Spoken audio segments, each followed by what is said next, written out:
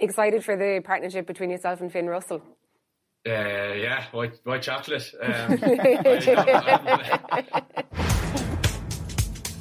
House of Rugby Ireland, here on Joe. Game changed. Hello and welcome to House of Rugby Ireland here on Joe. We're back in studio for our final show of the season. 8 months, 36 shows, 34 guests and over 1 million listens and views later, we're here to put a bow on the season with Fergus McFadden and Ian Madigan. We do have some exciting plans for the summer, however, a kind of British and Irish House of Rugby. We'll be covering the Lions Tour and that. But this is our final episode here for now. We have a great show lined up for you here today. We're going to be joined by Conor Murray shortly, and Pat has a little chat with France legend Philippe Saint-André, who was promoting the big rugby run. But first we'll chat about the Champions Cup final. Ian, was there any surprise in that result yesterday? I think Toulouse were expected to win, but it was one of those days where it was nearly everything that could go wrong for La Rochelle did. You know, you look at their indiscipline in the first half, they missed a good few goal kicks and conversions, and then obviously the red card so early in the game, you know, made it really, really hard for them. Yet they were still very much in the game at the very end and potentially should have had a penalty in that last passage of play when kind of Toulouse were messing around trying to run the clock down, got it wrong and got caught out 5 metres from their line, and it looked like there was a few infringements at that ruck from Toulouse. But look, it was a very frustrating day for Raj. I think the way he coaches that La Rochelle team and the way he has them set up, you know, they play with great width and that combines with their power game. But when you lose one of your centres like that, it really narrows up your attack. You can't play with the same width. You're not running at the same holes. You can't play the offloading game that we've seen La Rochelle play all year. So it was, I'm sure it was a very frustrating day for him. And I think you could see his frustration anytime the camera panned to him during the game. He was, you know, the laptop was taking a bit of a battering. Yeah, absolutely. Ferg, like even you said there, they had to try and work around them because there was no gaps through, and eventually in it was the 16th minute they managed to get that try. But you know they had defended for so long with 14 men, it was inevitable that at one stage they were going to break them on the edges. Yeah, but I think that even taking the red card aside, which obviously was a huge bearing on the result, I think Toulouse probably managed the weather better because I think we were talking a week or two ago when the Toulouse and La Rochelle got to the final, and we were saying this could be one of the best finals of all time with the way the two teams play. But it weirdly turned into obviously a very kind of cagey affair where it was very hard to get the ball away. And I just think that Raj said it after the game that there was a lot of unforced errors from La Rochelle. And I think that made them pay. And then a few missed kicks. You knock over maybe two of the three of them and they're in a winning position at the end where they score that try. So they will be kicking themselves. But I think looking back on the tournament and at the two teams throughout the whole thing, I think it's been an unbelievable journey for La Rochelle, and they should, hopefully when the dust settles, Raj and John Gibbs and the squad will look back and say what a year that's been for them. But I think Toulouse were probably the best team in the competition. They got through some really tough fixtures. They put in some unbelievable performances, and scary enough prospect actually that club now. After they're unfortunately for Leinster, they're the first team to get 5 stars and the only team. And but you're just looking through their team and what they could become in 2-3 years time. They're going to be a very tough team to beat because now they've got a taste of it. Dupont, Intimac. Yeah. And they're so young. There's so many years ahead of them. That's the thing. Yeah, with those halfback pairings, you just build a team around those guys. They do have slightly more aging back three, like the likes of Huget, Madar. They're probably on the home stretch of their career, but the Toulouse academy is probably right up there with what Leinster are producing year in, year out, and you can be guaranteed you're going to see quality coming through. So yeah, there's no doubt that they're going to stay very much at the forefront at the top of the European Champions Cup. And as Ferg said, they had some tough fixtures. We played them in round one, in a really wet night up in Ravenhill. They had to play Munster away, which is another really challenging game. So yeah, look, on the balance, they probably deserved it, but they didn't play brilliantly. For a side of their class, coming up against 14 men for that long. They only really broke La Rochelle down once for that try, you know, and you saw them turning down, you know, 5-on-3s, 6-on-3s, and still kicking, you know, and trying to play that kind of territory game, which is almost a bit unnatural for them. But then had the game not been in Twickenham, probably would have been a completely different game as well with the conditions, and we wouldn't have seen that kind of stuff. You know, they were playing territory instead of, you know, they're playing the conditions that were in front of them. Yeah, no, and in fairness, when Ntamack pulled the trigger and he threw that miss pass for the try, like that was a brilliant passage of play, and you know, once they get in behind, they're very hard to stop. But I felt for La Rochelle, they're it's not nice to see like a final, you know, ultimately get this decided from someone getting sent off from just one moment, whereas timing is just off. And you know, because it did, you know, it would have been Roy the Rover stuff if La Rochelle managed to pull off a win, but really, you know, they were up against it there for the majority of the game, and it was a bit of a pity that had to happen. Yeah, and like there was another tackle with the Toulouse 12, Aki, you know, he's caught one of the La Rochelle players on the neck. Like for me, that's at least a yellow card. You know, it's a very dangerous tackle, and I'm sure they have their gripes that they get a red card early in the game, doesn't get, you know, returned. And look, the referees, it probably wasn't their best game. You know, you can see there was definitely a bit of panic at the end. It was almost the opposite to what they were like in the first 25 minutes. They were very trigger happy. They were blowing for everything. You could hear the touch judges sending in messages to give away, you know, penalties or whatnot. The game had no real flow to it until it started opening up, you know, in the start of the second half. But it certainly wasn't, you know, one of the best finals. And speaking of that funny situation we were talking to Conor about, you know, about Zivo telling him that the clock was done and he kicked it out. It was very similar. I don't think the final of a Champions Cup is the right place to do that, but I don't know where Ntamack was getting his information there. But like, it probably was 6 or 7 seconds off, but like that's a long time when you're like in your 22 on your own camp there. They must have been licking their lips to La Rochelle when they went in there, but it was a couple of decisions there at the end. Could have gone La Rochelle's way, but you know, the real reason I think they lost the game is because they got a man sent off. But I think Rog said it as well: ill discipline and too many unforced errors. Yeah, and La Rochelle, like I suppose, not the end of their season. They still have the top 14 to play for next week, so they have to pick themselves back up and play again next weekend. Yeah, like it's been a great year for them. They're still at the top of the league, or I think they're second. Second place, So they'll go into the barrage where, you know, anyone from 1 to 6 has an opportunity of winning. Being in that top 2 and getting bye weeks off the back of a very long season is very advantageous. So, you know, they're going to do everything they can to get in one of those top 2 slots and you know, get a week off, wait for the playoffs between 3rd and 6th and 4th and 5th. But, you know, the way they play, there's no reason why they can't, you know, kick on from this. And they should take a lot of confidence from the competition that they can compete with the very best. You know, their performance against Leinster was probably the best performance of the competition. You know, it was very complete, and for me, I couldn't see them getting beaten off the back of that. But, you know, fair play to Toulouse, they found a way. Yeah. Coming up in part 2, earlier on we caught up with Munster, Ireland and 3-time British and Irish line Conor Murray. Check it out. They will be great value. They'll be great value, and you'll be able to really buzz off them, and they will buzz off one another, and you won't be shy of laughs. Your sides will be sore from laughing. They know each other very well, and do you know what? It's just, I hope they know where to leave things, because it is a show that everyone's going to see, and it's a family show, so they can be both, the two of them, both good value. So I'm going to tune in. Conor Murray, welcome to the show. Great to have you on here today. A tough loss for your old halfback partner, Rog, yesterday. Did you manage to see any bit of the game?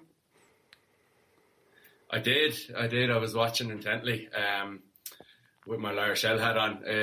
Very disappointed for Rog and his team. They were they'd done so well to get there for where that club has come from, and they had a lot of chances yesterday. So I'm sure they'll be kicking themselves a little bit, but he's done an incredible job. So I think we'll definitely see more Rog. The La Rochelle hat on. You looking for a move there next year? You know, keep the options open, lad. Exactly.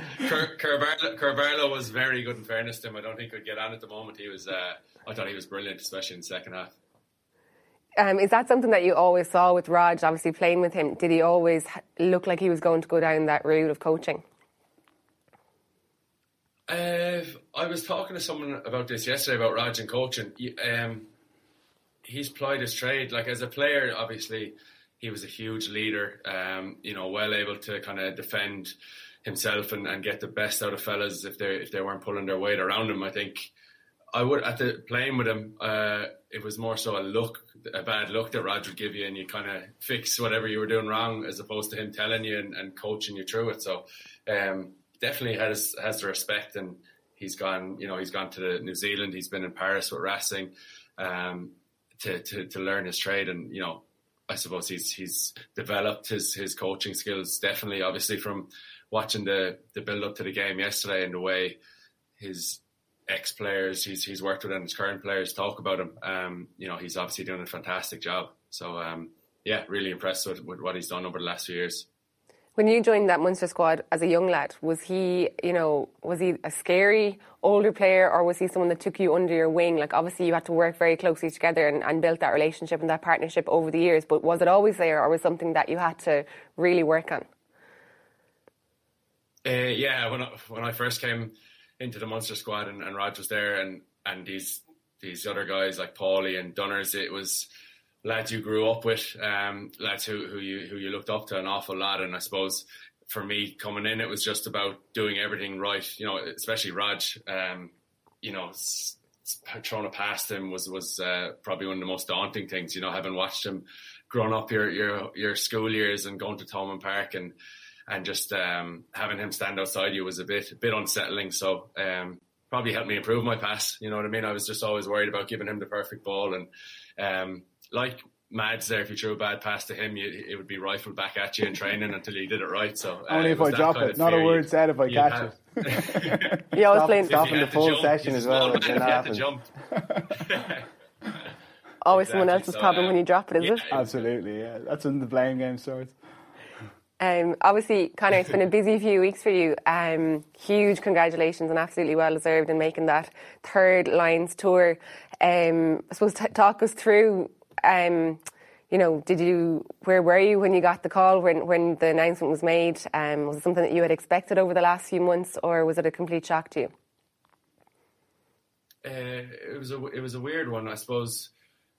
Going back to the first one in 2013, I found out early. A journalist that was in London actually found out and rang me about an hour before, which I was kind of disappointed about, because the excitement of finding out on TV is pretty special.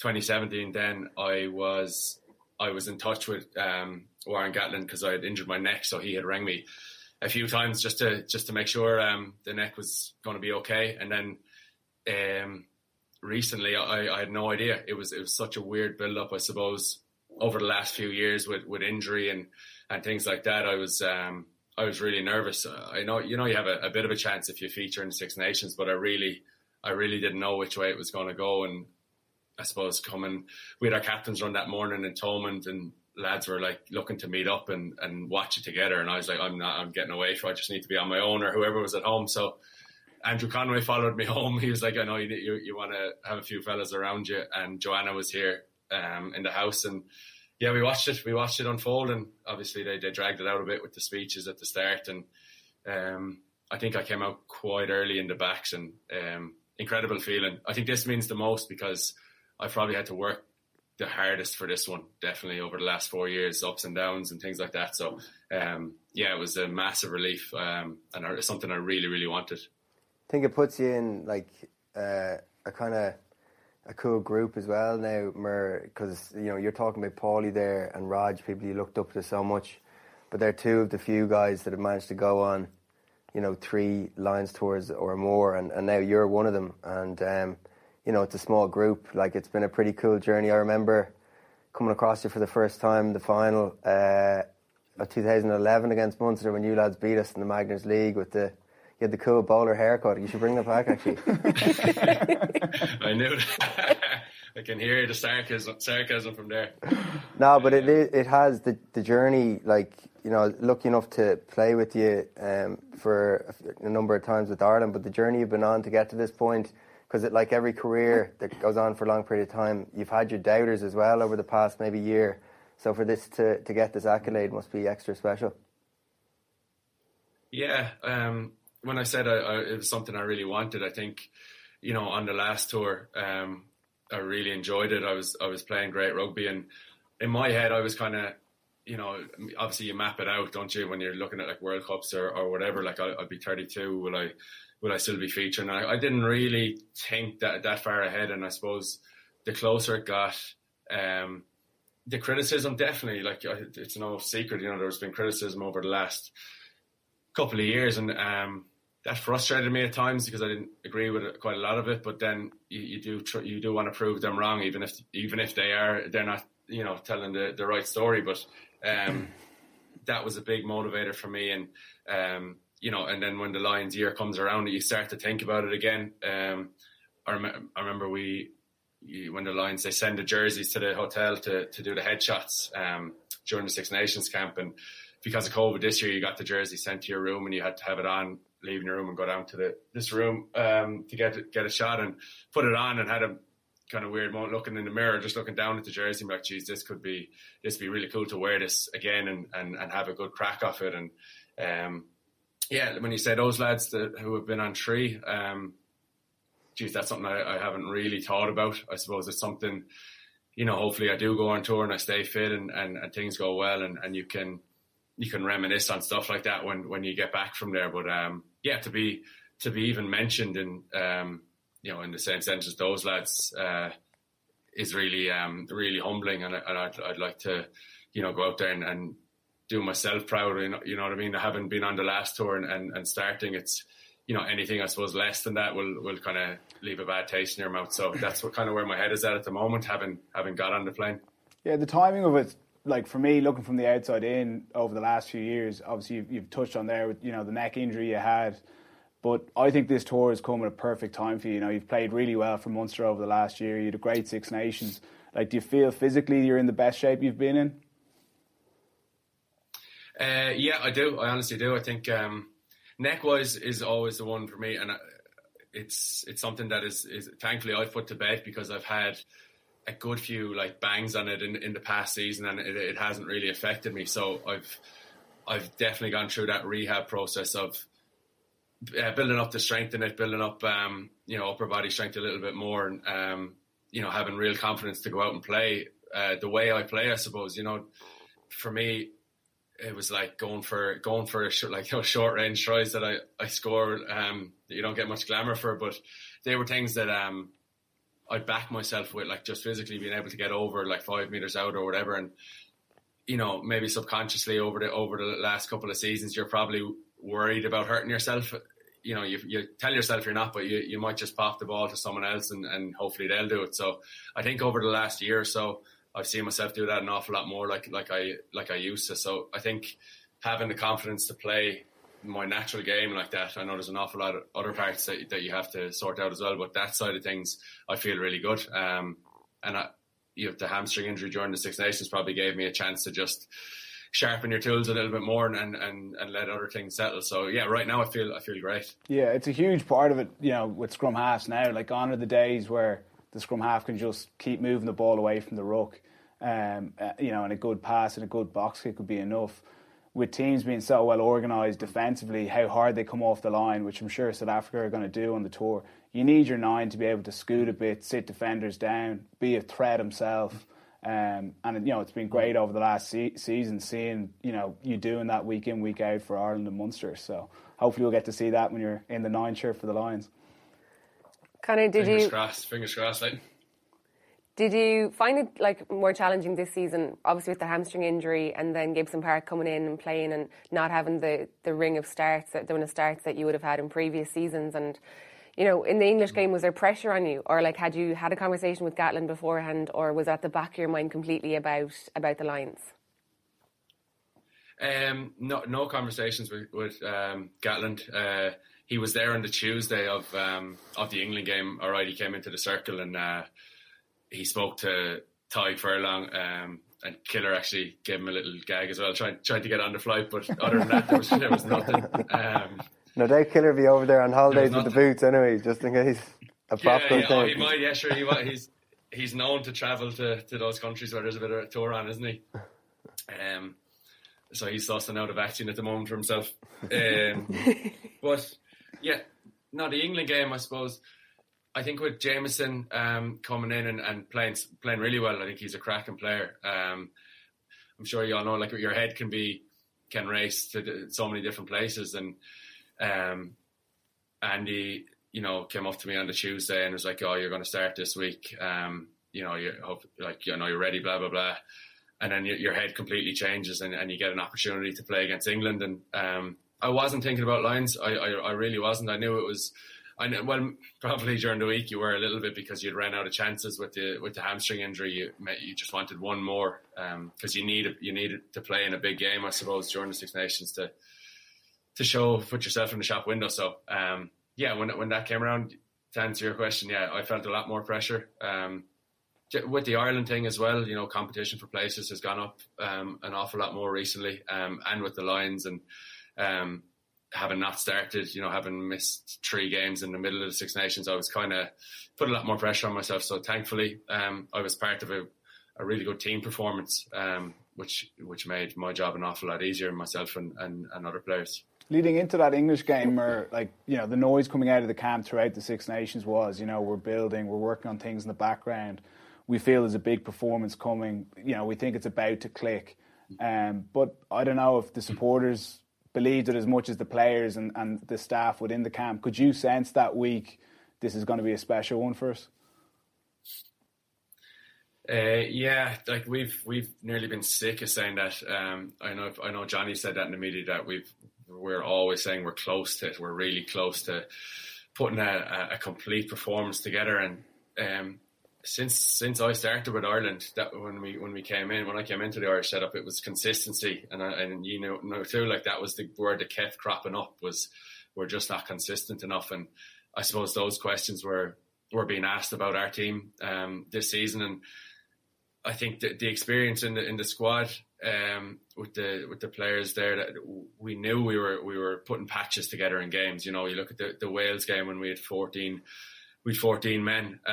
We played some really good rugby. Like, I feel that was one of the games that got away this year, Wales away. And the French game, with a lot of changes in the team, nearly got there, and so on and so forth. And I think in the England week, there's no need for motivational talk. That's all taken care of. The emotion and the passion is going to be there.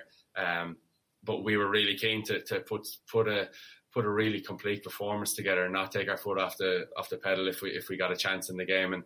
And and it was spoken about during the week, was that's going to be our last game for how long with that group, with the Lions tour, with summer tour, with changes to the squad. That group probably won't be together, or the bulk of them won't be together again for a long time. So it was great to be able to just get a great performance in and park it. I think that was a big motivation, knowing that we wouldn't get another chance for a long time. Yeah, you would have been sitting on a loss a long time, with a lot of time to think about that loss, and it would have been a bad way to end the season. So at least people are coming away from that Six Nations thinking, that was a great game to finish on. It's also like test level these days, it's gotten even more ruthless from an optics perspective for spectators, for pundits, for everything. It can be quite short-sighted at times, and it's definitely something that I don't miss, because you could see you guys were building under Andy, and it was just small margins, and I suppose it came together. That England game must have been such a nice pressure release for the whole squad, from the coaching ticket and the players afterwards, just to be able to sit back and have enjoyed a really, really good. That was the best 80 minutes I think Ireland had played in just such a long time. Yeah, 100%. I think you said it there, a release valve. Because we had the Pro 14 final the week after, back in the hotel, post the game, the Munster and Leinster lads trying to get each other drunk and have a bit of crack. Get moves out of them. Yeah, exactly. Didn't work, unfortunately. But I remember we were sitting down and we looked over at the staff table with all the staff, the doctors, the physios, and the coaches, and you could see it, like, by their mood, that it was a pressure valve just released, because everyone was under pressure that week. You could feel it. You try your best to focus on what you need to focus on, but it does creep in, and you can tell by people's body language, or they're a little bit snappy. So for the whole thing, that game meant an awful lot for an awful lot of reasons, and for I think not just the players, everyone involved was just happy to see us do something special, and kind of hang the jersey up for another while, and have it in a good place. You mentioned about the amount of competition in the squad this year, both in Ireland, but we had quite a few conversations here about our line selection, and I think 9 was one that we had a lot of deliberations around and who would go. Did you find it strange that Ben Youngs announced that he wouldn't be available for the Lions tour? Oh, yeah, a little bit, I suppose. I think, obviously 4 years ago, the reason was completely... you couldn't question him about that, for his family reasons, and his brother, Tom's wife, and thankfully made an unbelievable recovery. That was, that everyone completely agreed with that. I suppose, yeah, maybe, Ben's been a professional for a long time. He's expecting another child, and he is going to be away from his family for 8 or so weeks. So the reasons are fine. Absolutely. I think the reasons are fine. But then I suppose on the flip side of it, could it be potentially his last tour or a chance to tour with the Lions?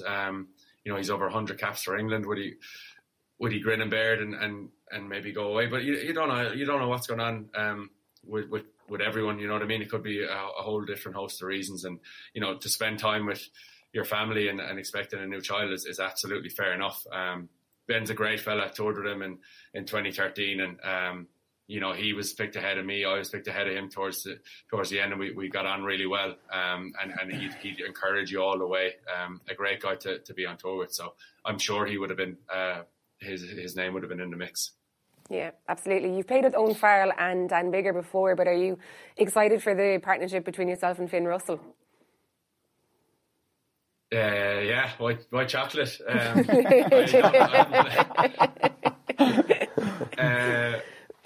I'm sure I'll get all the info out of Zeebs about how Finn likes to play the game. I've met him a few times.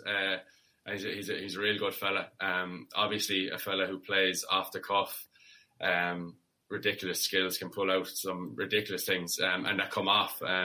There's a risk with playing that way as well, but he'll definitely make things interesting. I think he's over the past 2 years he's been in special form, and Racing have come really close to winning silverware, especially the European Cup, and he was going to be a big part of that. So he's been going real well, and Owen and Dan there as well. I think they're all in really good form. So that's part of the magic about going on tour, is getting to play inside these guys and learn what they're about and really experience it. So Finn's going to be fun, I would imagine. What about Simon coming back to Munster? Yeah, really exciting. I think for hopefully the fans will be back. He's a fan favourite, and he knows that. So he said he's coming back to put bums on seats. As he said himself, the king is back. Absolutely, he's not shy of that either. He's going to be brilliant. I think it's important to get Zeebs back motivated. It's important to get him back, and he wants to come back and play for Ireland. You can tell by him. It kills him to. When he left, I think the Grand Slam was won pretty soon after he left, and I think that was a tough one to take for him. And he made his decisions to go, and I think he's enjoyed Paris. I think he's had the time of his life there, and he's played some really good rugby. So he's 30 now, I think. So getting him back, he's still a good few years of good rugby in him. He adds an awful lot to the changing room, to the energy around the place. And the fans love him. And he's going to increase his try scoring record, as he says to Earlsey. He has no hope of catching him. I think it's exciting though for a squad. I think people don't really realise, when a big character like someone like Zeebs comes back to you guys, who's been there during a period, with you, learning, sponging off those older guys that won the few hiding cups with Munster, and to get a character like that back into the change room that's, as passionate as he is about the club. And then you've got the likes of RJ Snyman, who'll be back fit again. Like you'd like to think, and the young guys that have done so well for Munster this year, you'd like to think, the next year, is looking good for you guys. I hope so. It's nearly going back to the point you were saying about Ireland, about we're sick of saying we're really close to something and something clicking, and that's unfortunately for most of my career. Since the 2011 game, we haven't managed to win anything, and we've been that's definitely really a reason to get the hair back. the lucky, maybe I'll do it. Lucky mushroom. If we can get a bit of silverware, yeah. That was terrible.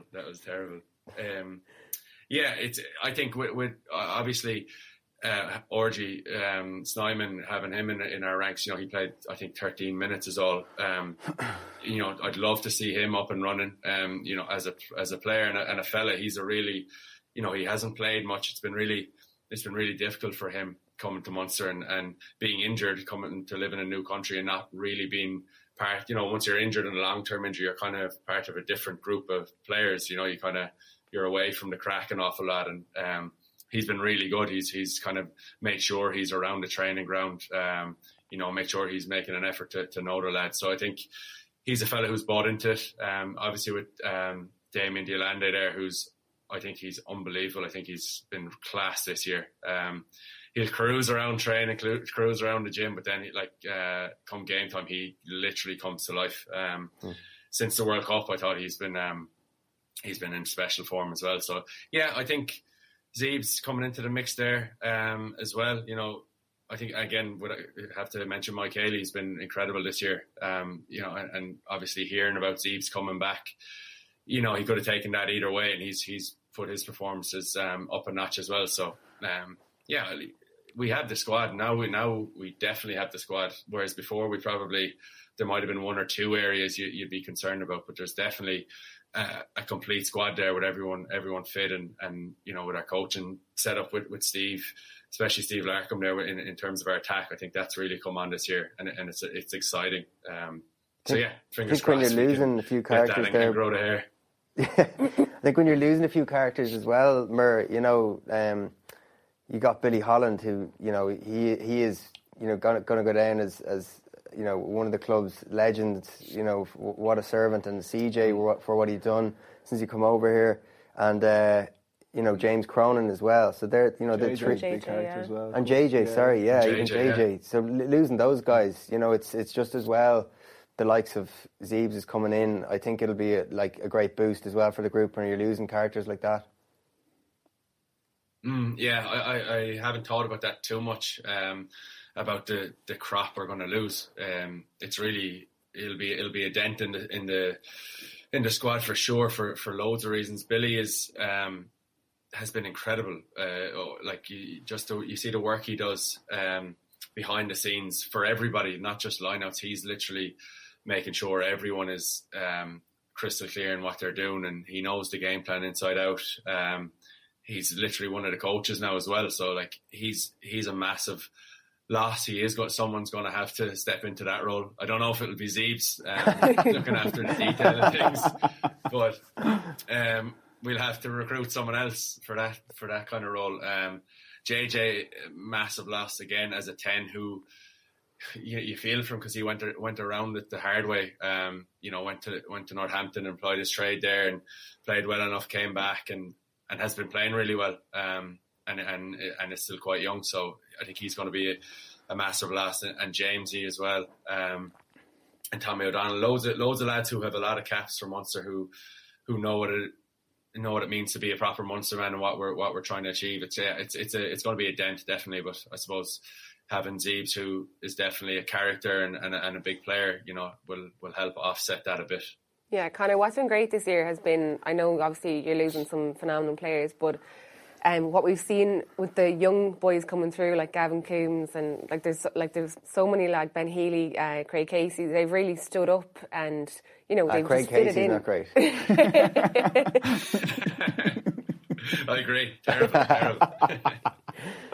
They've really just stood up and kind of fitted in seamlessly as well, which is really great to see that, there is plenty of West Cork players, Munster lads that have come up through the ranks.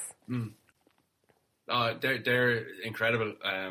That crop of lads. And there's more. You've Thomas Ahern, you've Jack Crowley, you've loads of them that are there, and that group of players are unbelievably professional. They're always in the gym. They're always doing extras.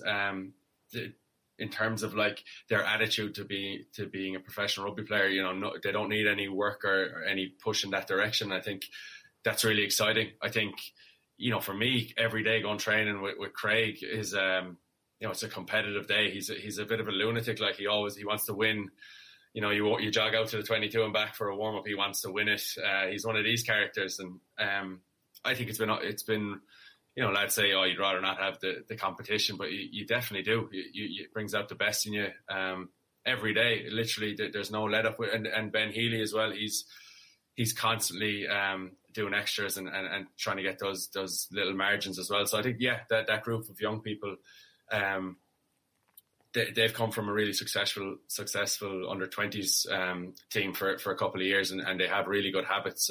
They have a habit of winning as well. The confidence of them is incredible, funny almost. So there's a great crop to kind of bolster it up there, and homegrown talent, which is what we're after. We had John Cooney on a few months ago actually, and it was right after the game where himself and Craig Casey sprinted off the pitch, like they had the race off the pitch. Would that be like they obviously did it? Yeah, they did it in good spirits. Like, but does that just sum up like Craig Casey's competitiveness that he just wants to get off the pitch and win that?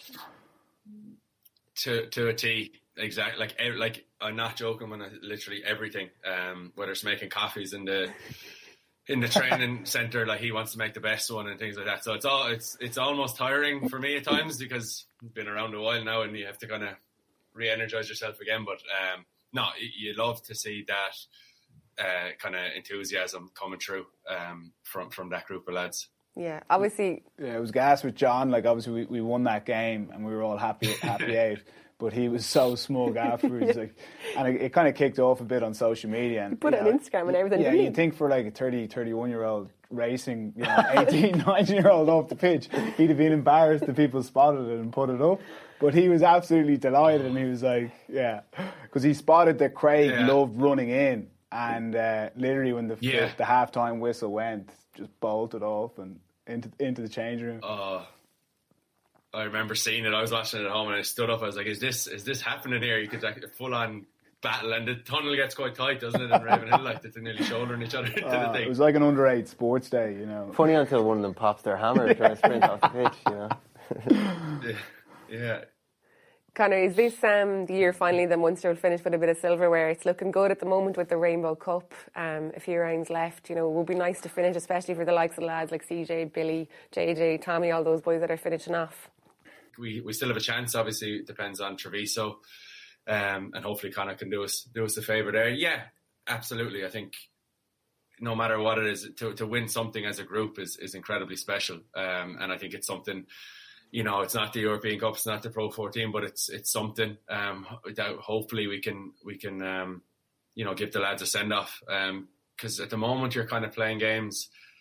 There's Interpro after Interpro, and it's a strange tournament to be in, but and you're like, I remember looking at CJ last week after we played, and I said, geez, I don't know how many games I have left with this guy, and after fellas like that, and Billy as well, after all they've given over the years, and for it to fizzle out would be a shame. So yeah, I think everyone in Munster is really motivated to make the final. The next two games are going to be really important, and you'd love to, it's the perfect way to send fellas off is with a bit of a celebration and a cup. I don't know what the cup looks like, but it's a rainbow. It's a rainbow. You had a goal at the end of it there as well. But we were chatting actually when the Rainbow Cup fixtures came out earlier on that come the business end of the season, that it's obviously clashing with the Lions preparation and that. So I imagine the teams won't be at full strength either, because like it's coming up, it's so close to the Lions essentially. Yeah, I don't know how that's going to work out. I think we're heading over this week and we're a bit of administration and stuff. So I presume we'll find out whether people involved. I think lads, in the Premiership are okay to play in the Premiership final if they're involved. So hopefully they allow lads a chance to win a final. I think that'd be quite important. It does overlap with the training camp, but hopefully. Speaking of the Lions again, there was I think that clip popped up. It was on Instagram or something. The one of you and Zeebs from the Lions tour when Zeebs. Sorry, it's the one. One of the clips is he tells you the clock is done when it's not, and you kicked it off the field, and he's laughing. But then the other one was Zeebs ringing Rob Penny about being captain, and it's just brilliant. I'd say that sort of stuff is going to be. It's going to be great because it's obviously there's a few guys you've toured with before, but those kind of things they're pivotal. They're pivotal really to have that sort of stuff in and around training and playing, just to kind of get a bit of crack and forge a few relationships.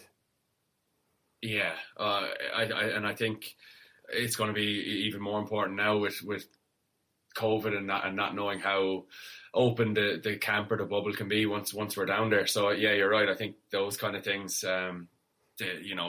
the dice rolling for breaking silly rules and things like that is going to be really important. So yeah, you're hoping. I think Gatlin's really good at that. I think in terms of understanding a touring side, in understanding that it's four nations coming together as one, you do need a lot of opportunities to have a bit of crack and to get to know each other. I think in terms of rugby ability, that's there's loads of that in the squad and coming together and understanding how to play a particular style of rugby. I think that'll be not easily achieved, but I think that'll be achieved a lot quicker than these relationships that need to form. They're really important, and you do genuinely make friends for life from a tour like that. There's certain lads that you will always stay in touch with and get on really well with. Hopefully it's the same again with new lads coming into a touring party and we all get on well, and there'll be hopefully a few highlights like that from the court sessions. Yeah, is there any game or moment that has stood out over the last two Lions tests for you? Like, what is, when you think back of your career as a Lion, what is the one thing that you think about? I think. Apart from kicking the ball out. Apart from kicking the ball out early. That nearly that was crazy. That was going back to that. That was crazy. That was the Wednesday before the second test where everyone knew there was a few injuries in the starting team and there was actually chances to get involved in the test squad, and your man is prancing around the field having gags, but that's himself.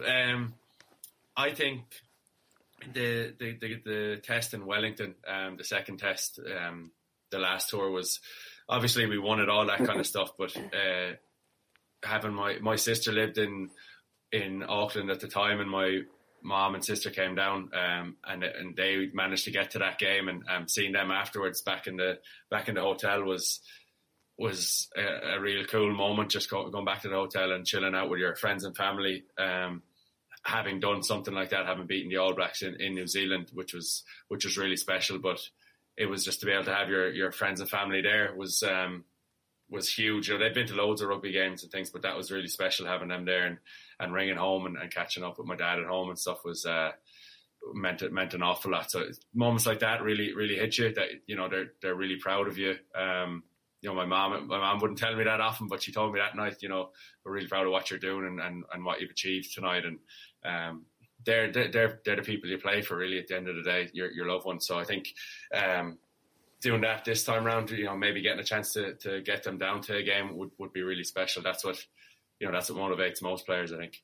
Yeah, well, hopefully they will make an appearance down there. And Conor, the best luck in the upcoming tour. We're really, really excited to see you. And thanks so much for coming on here today. Cheers, guys. Pleasure. Best of luck. Best of luck. Before we wrap up with our own reflections on the season and our own awards, here's some past interview with French rugby legend and Montpellier coach Philippe Saint-André. House of Rugby Ireland, here on Joe. Game changed. I was looking back just see on your own career, just to kind of see your past battles with Ireland and stuff. And I'd seen that as a player, you played them 7 times and you never lost to them as well. I was was there ever a game where they pushed you close or anything, or any tight calls against Ireland over those years in the 90s? Well, I remember because I was playing against one winger who was for me amazing. He was Simon Guegan. Yeah. And to be fair, he was very unlucky to be not in one great generation of Ireland, because each time he had the ball, he was amazing and he was a match winner, but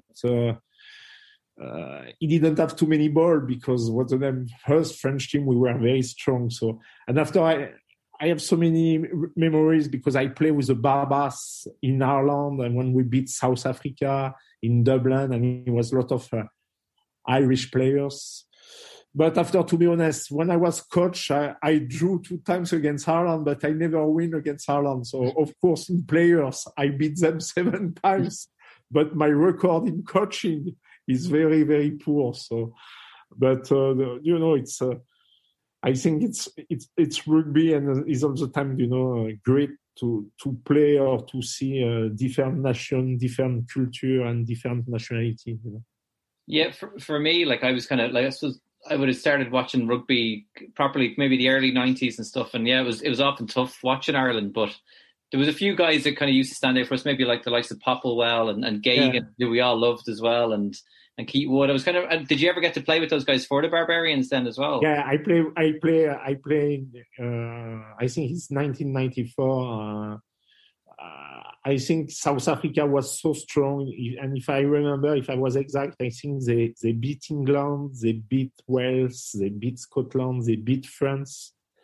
And I think because Ireland was not strong at this moment, they decided to not play Ireland, but they play the Barbas, And Simon Guegan was on one wing, me, I was in one other wing. The front row was Irish front row, And we beat South Africa, and to be honest, it was the first time that the Irish supporter was behind me. I think I remember I scored a try and people was behind me. So it was real. And we beat South Africa. And I think it's the only game they lost in this tour. It was in Dublin against the Barbas, Wow. Well, and yeah, you mentioned that, like the coaching experience against Ireland, and just I remember being at that game in 2015 at the World Cup, and just what a kind of brutal game it was in terms of like the physical cost for the players. Yeah, do you have kind of any kind of major memories of that? Like I remember even Sean O'Brien talking about having to keep his discipline and then giving Pascal Pape a box after 4 minutes.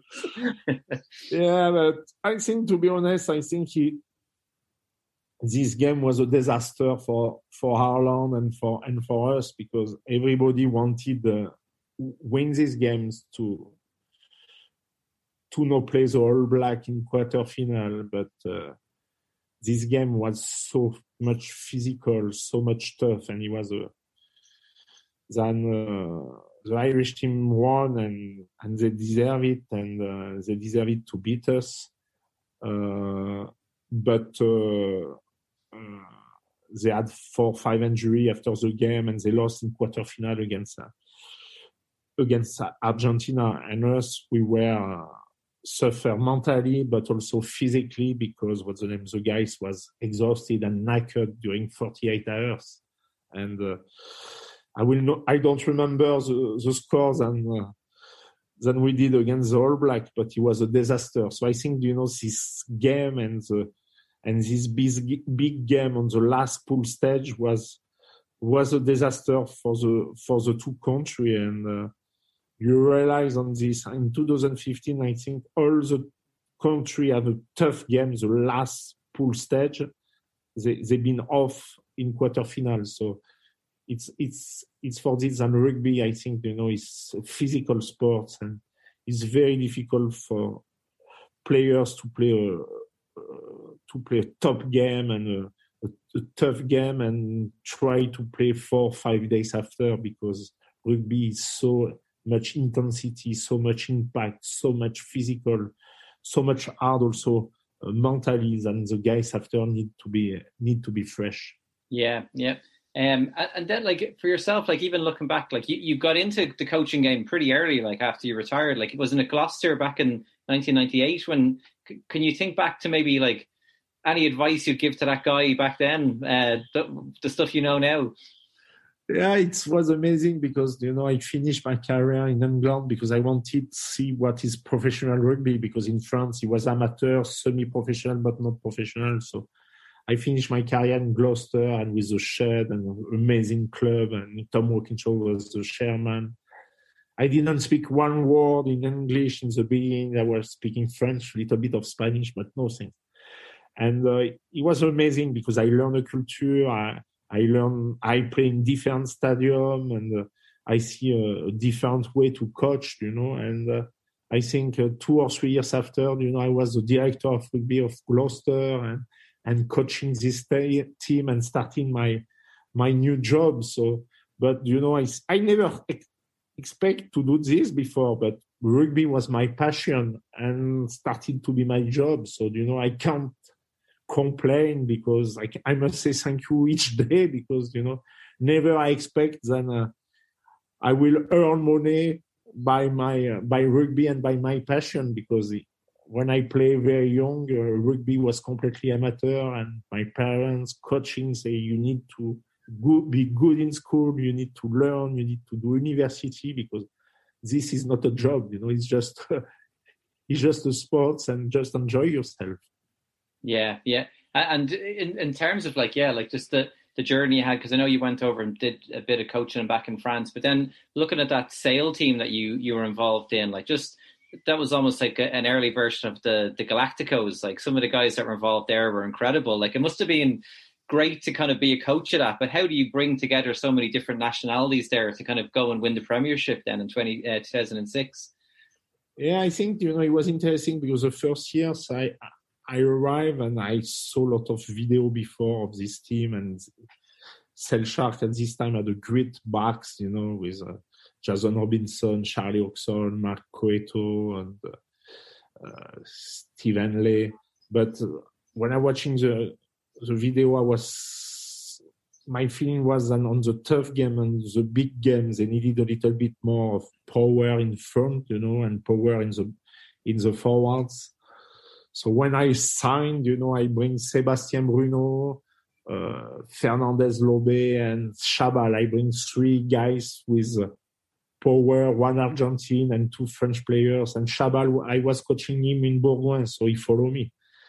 And the first year we won the Challenge Cup, And the second years we started to build a great team, because also Sail Sharks did an amazing job in the academy, and guys like Schofield, Chris Jones, Magnus Lund, Ben Foden, Wigglesworth was in the academy, and it started to be amazing team, because I bring some overseas player, but not a lot, but some overseas player, because in the puzzle he was missing some piece, and after also the quality of the academy and the squad of Sail Sharks, and straight away, we won the Guinness Premiership. It was against Leicester, by 33 or 38 points, and I coached this team for 5 years, and I had great memories, because Manchester was amazing. The supporters, the fans, the sponsor, Brian Kennedy, the chairman, was great for me, and he came to sign me. I was coaching Bourgoin, and I keep so much contact still with some player of Sail, and all the time, it's amazing when I am back in Manchester, because I have a lot of friends, and my daughter was born there, so it's a big part of my life, Yeah. Just as you mentioned, Manchester, I was kind of thinking that would have been like the Ferguson era as well, when they were at the very top. Did you ever come across him or anything, or go see United or anything at the time? Yeah, of course. I met him, I spoke with him, and it was funny because we were in Carrington, and for our camp, and it was us, and it was pitch and nothing. It was what's the name? In the beginning, we have some like a caravan for changing room and everything. And after it was Manchester City, and after Manchester United camp. So, it was rugby. and And after, of course, I meet him and I ask him questions about coaching, about management and everything. And what he was good, he was in the beginning, newspaper didn't speak about us, because Manchester City, Manchester United, rugby league, football also, it was more about Stockport football in national streets and rugby. So what I try to do, I invite, I think it was each Tuesday lunchtime, newspaper to come to it with us. And in the beginning, nobody wanted to come, and we started to win. So it was few newspaper arriving. And after it was more and more, and they were eating with Chabal, Luke McAllister, Jason Robinson, Coeto, and say, it's amazing. It will never happen in soccer. And we started to have more and more quotes in the newspaper. The stadium started to be full, so we started from the scratch and from zero, but it was an amazing adventure in sale. Good luck with it all, and good luck with the if you get out, even just to stretch your legs on the Saturday after it's all over. But it was lovely talking to you. Thanks very much for that. Thank you very much. Take care. Bye bye. House of Rugby Ireland. Tell us what you think by comment and rating us on Apple Podcasts, Spotify and Google Podcasts. Philippe was helping to promote the Big Rugby Run, which took place on Saturday to raise funds towards Tackle Your Feelings initiatives in the rugby community. You can find out more and make a donation at thebigrugbyrun.com. Right, lads, it's near the end of the season here. I wanted to see what your highlights of the season were. So we'll start with the show and personally. Ferg, what has been your personal and highlight of the show? A highlight of the show is probably seeing Mad squeal on Shock Tactics. That was particularly enjoyable. Highlight of the show was you getting back on the show. Was that your highlight? Yeah, true. Actually, personally, it would probably get it back on the show. But yeah, there's been so many great memories, I think, on the show, in fairness, since I've been back involved. Some great guests. I think last week with Scott Fardy and Adam Ashley Cooper was really enjoyable. Scott finishing up, and Ian's obviously played with Adam as well. But I think the three of us have had some brilliant guests. Lucky enough to get some of those South African guys on. I think I need to work on my pronunciation for a couple of names. It was pretty bad a few times, but don't think you're the only one. What about you? Yeah, like similar to Ferg, I think the Shock Tactics was a great addition halfway through the season. Fair play to Anto. I think that's his baby. He's done a cracking job with it. I think myself and yourself were squirming a bit when we were going through, old memorabilia that players had to bring up. But the Shock Tactics is a bit of fun and gets the best out of people. For me, guest-wise, I think Ugo Monye was one that definitely stood out.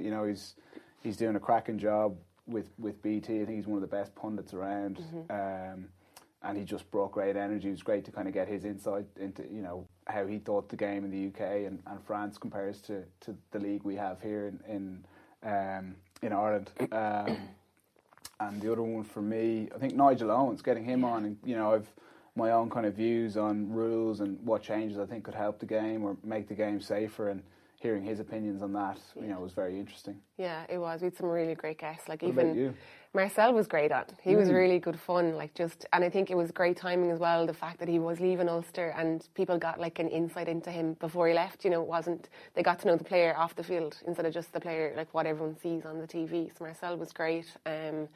Nigel was great. That was one of the first interviews as well, and well, my personal highlight was actually managing to get an intro right first time, but it didn't happen very often. Tough enough look, Seymour. It is tough enough look. It's tough, isn't it? Sitting in this chair. So, has there been any lessons learned from this? It's not. I suppose I've learned that it's very hard to make rugby players into work in a studio here and all the work that goes on behind the scenes. There's so much, you don't realise how much goes on with the script writing and all the way they cut it and make us look like we know what we're talking about all the time. Don't be giving them too much credit. Yeah, no, they have. The lads have been unbelievable in the background on it. Lessons learned for me, I'd say back to the pronunciation of a few names. I think you can see from the outtakes that they did as well. At times, we probably don't do you any favours when we're pissing ourselves laughing in the background either, Emer. So yeah, like trying to do an intro that. and Ian just sneezes in the middle of it. Actually got it right that time and everything. What about the Irish player of the season, Matt? Who do you think? I think Robbie Henshaw for both, Leinster and Ireland has had a great year, and I think everyone's really excited to see what he can do on this Lions tour. He's at the very peak of his career, and it's come at the right time for him. It'd be hard to argue with him. What do you think, Fergie? Yeah, I think Robbie and Tyg Byrne. I think at the test level, Tyg Byrne's, people, we talked to him on the show about. He was a really enjoyable guest. Actually, I thought he was unbelievably honest about his journey and the pitfalls and stuff. Really enjoyable, but just his journey to going on the Lions from even just before the Six Nations. Never mind him getting booted out of Leinster. People wouldn't have thought he was going to be starting for Ireland, and all of a sudden he literally talked about grabbing an opportunity when he got that start. There was a couple of injuries, and he never looked back. So. He'd be up there, himself and Robbie, I think the two best players of the year in Ireland. Yeah, I don't think there's any doubts with those two. What about your provincial level? I think I was thinking about it earlier on.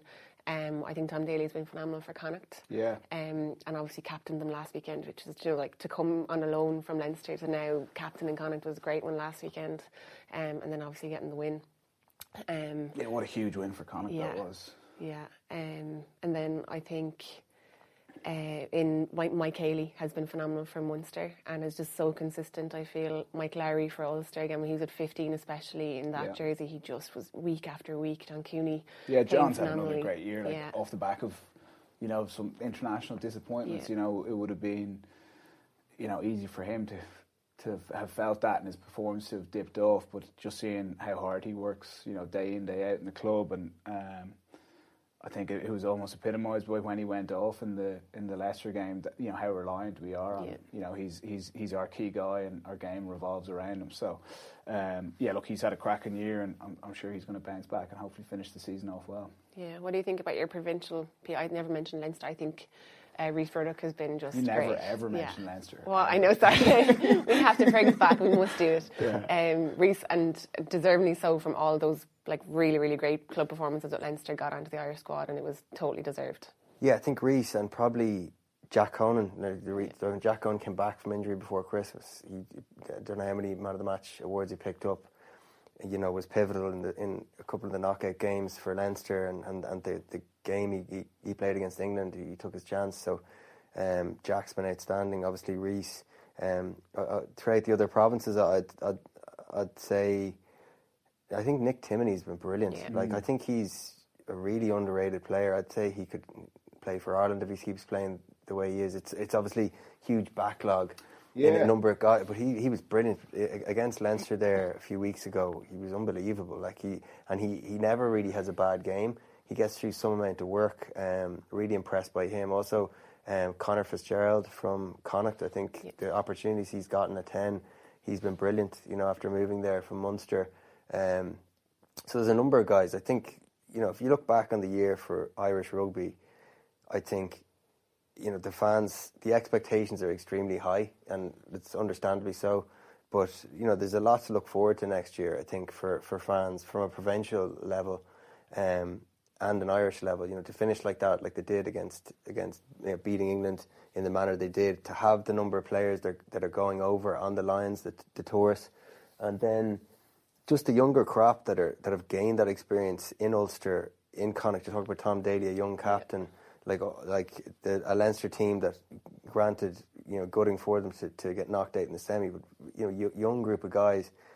Conor was just on talking to us about the group of Munster guys coming up: Gavin Coombs, Craig Casey. Yeah. It's an exciting couple of years ahead for Irish rugby. Yeah, I think across the board for the provinces, it's been that theme, and very much so for us up in Ulster.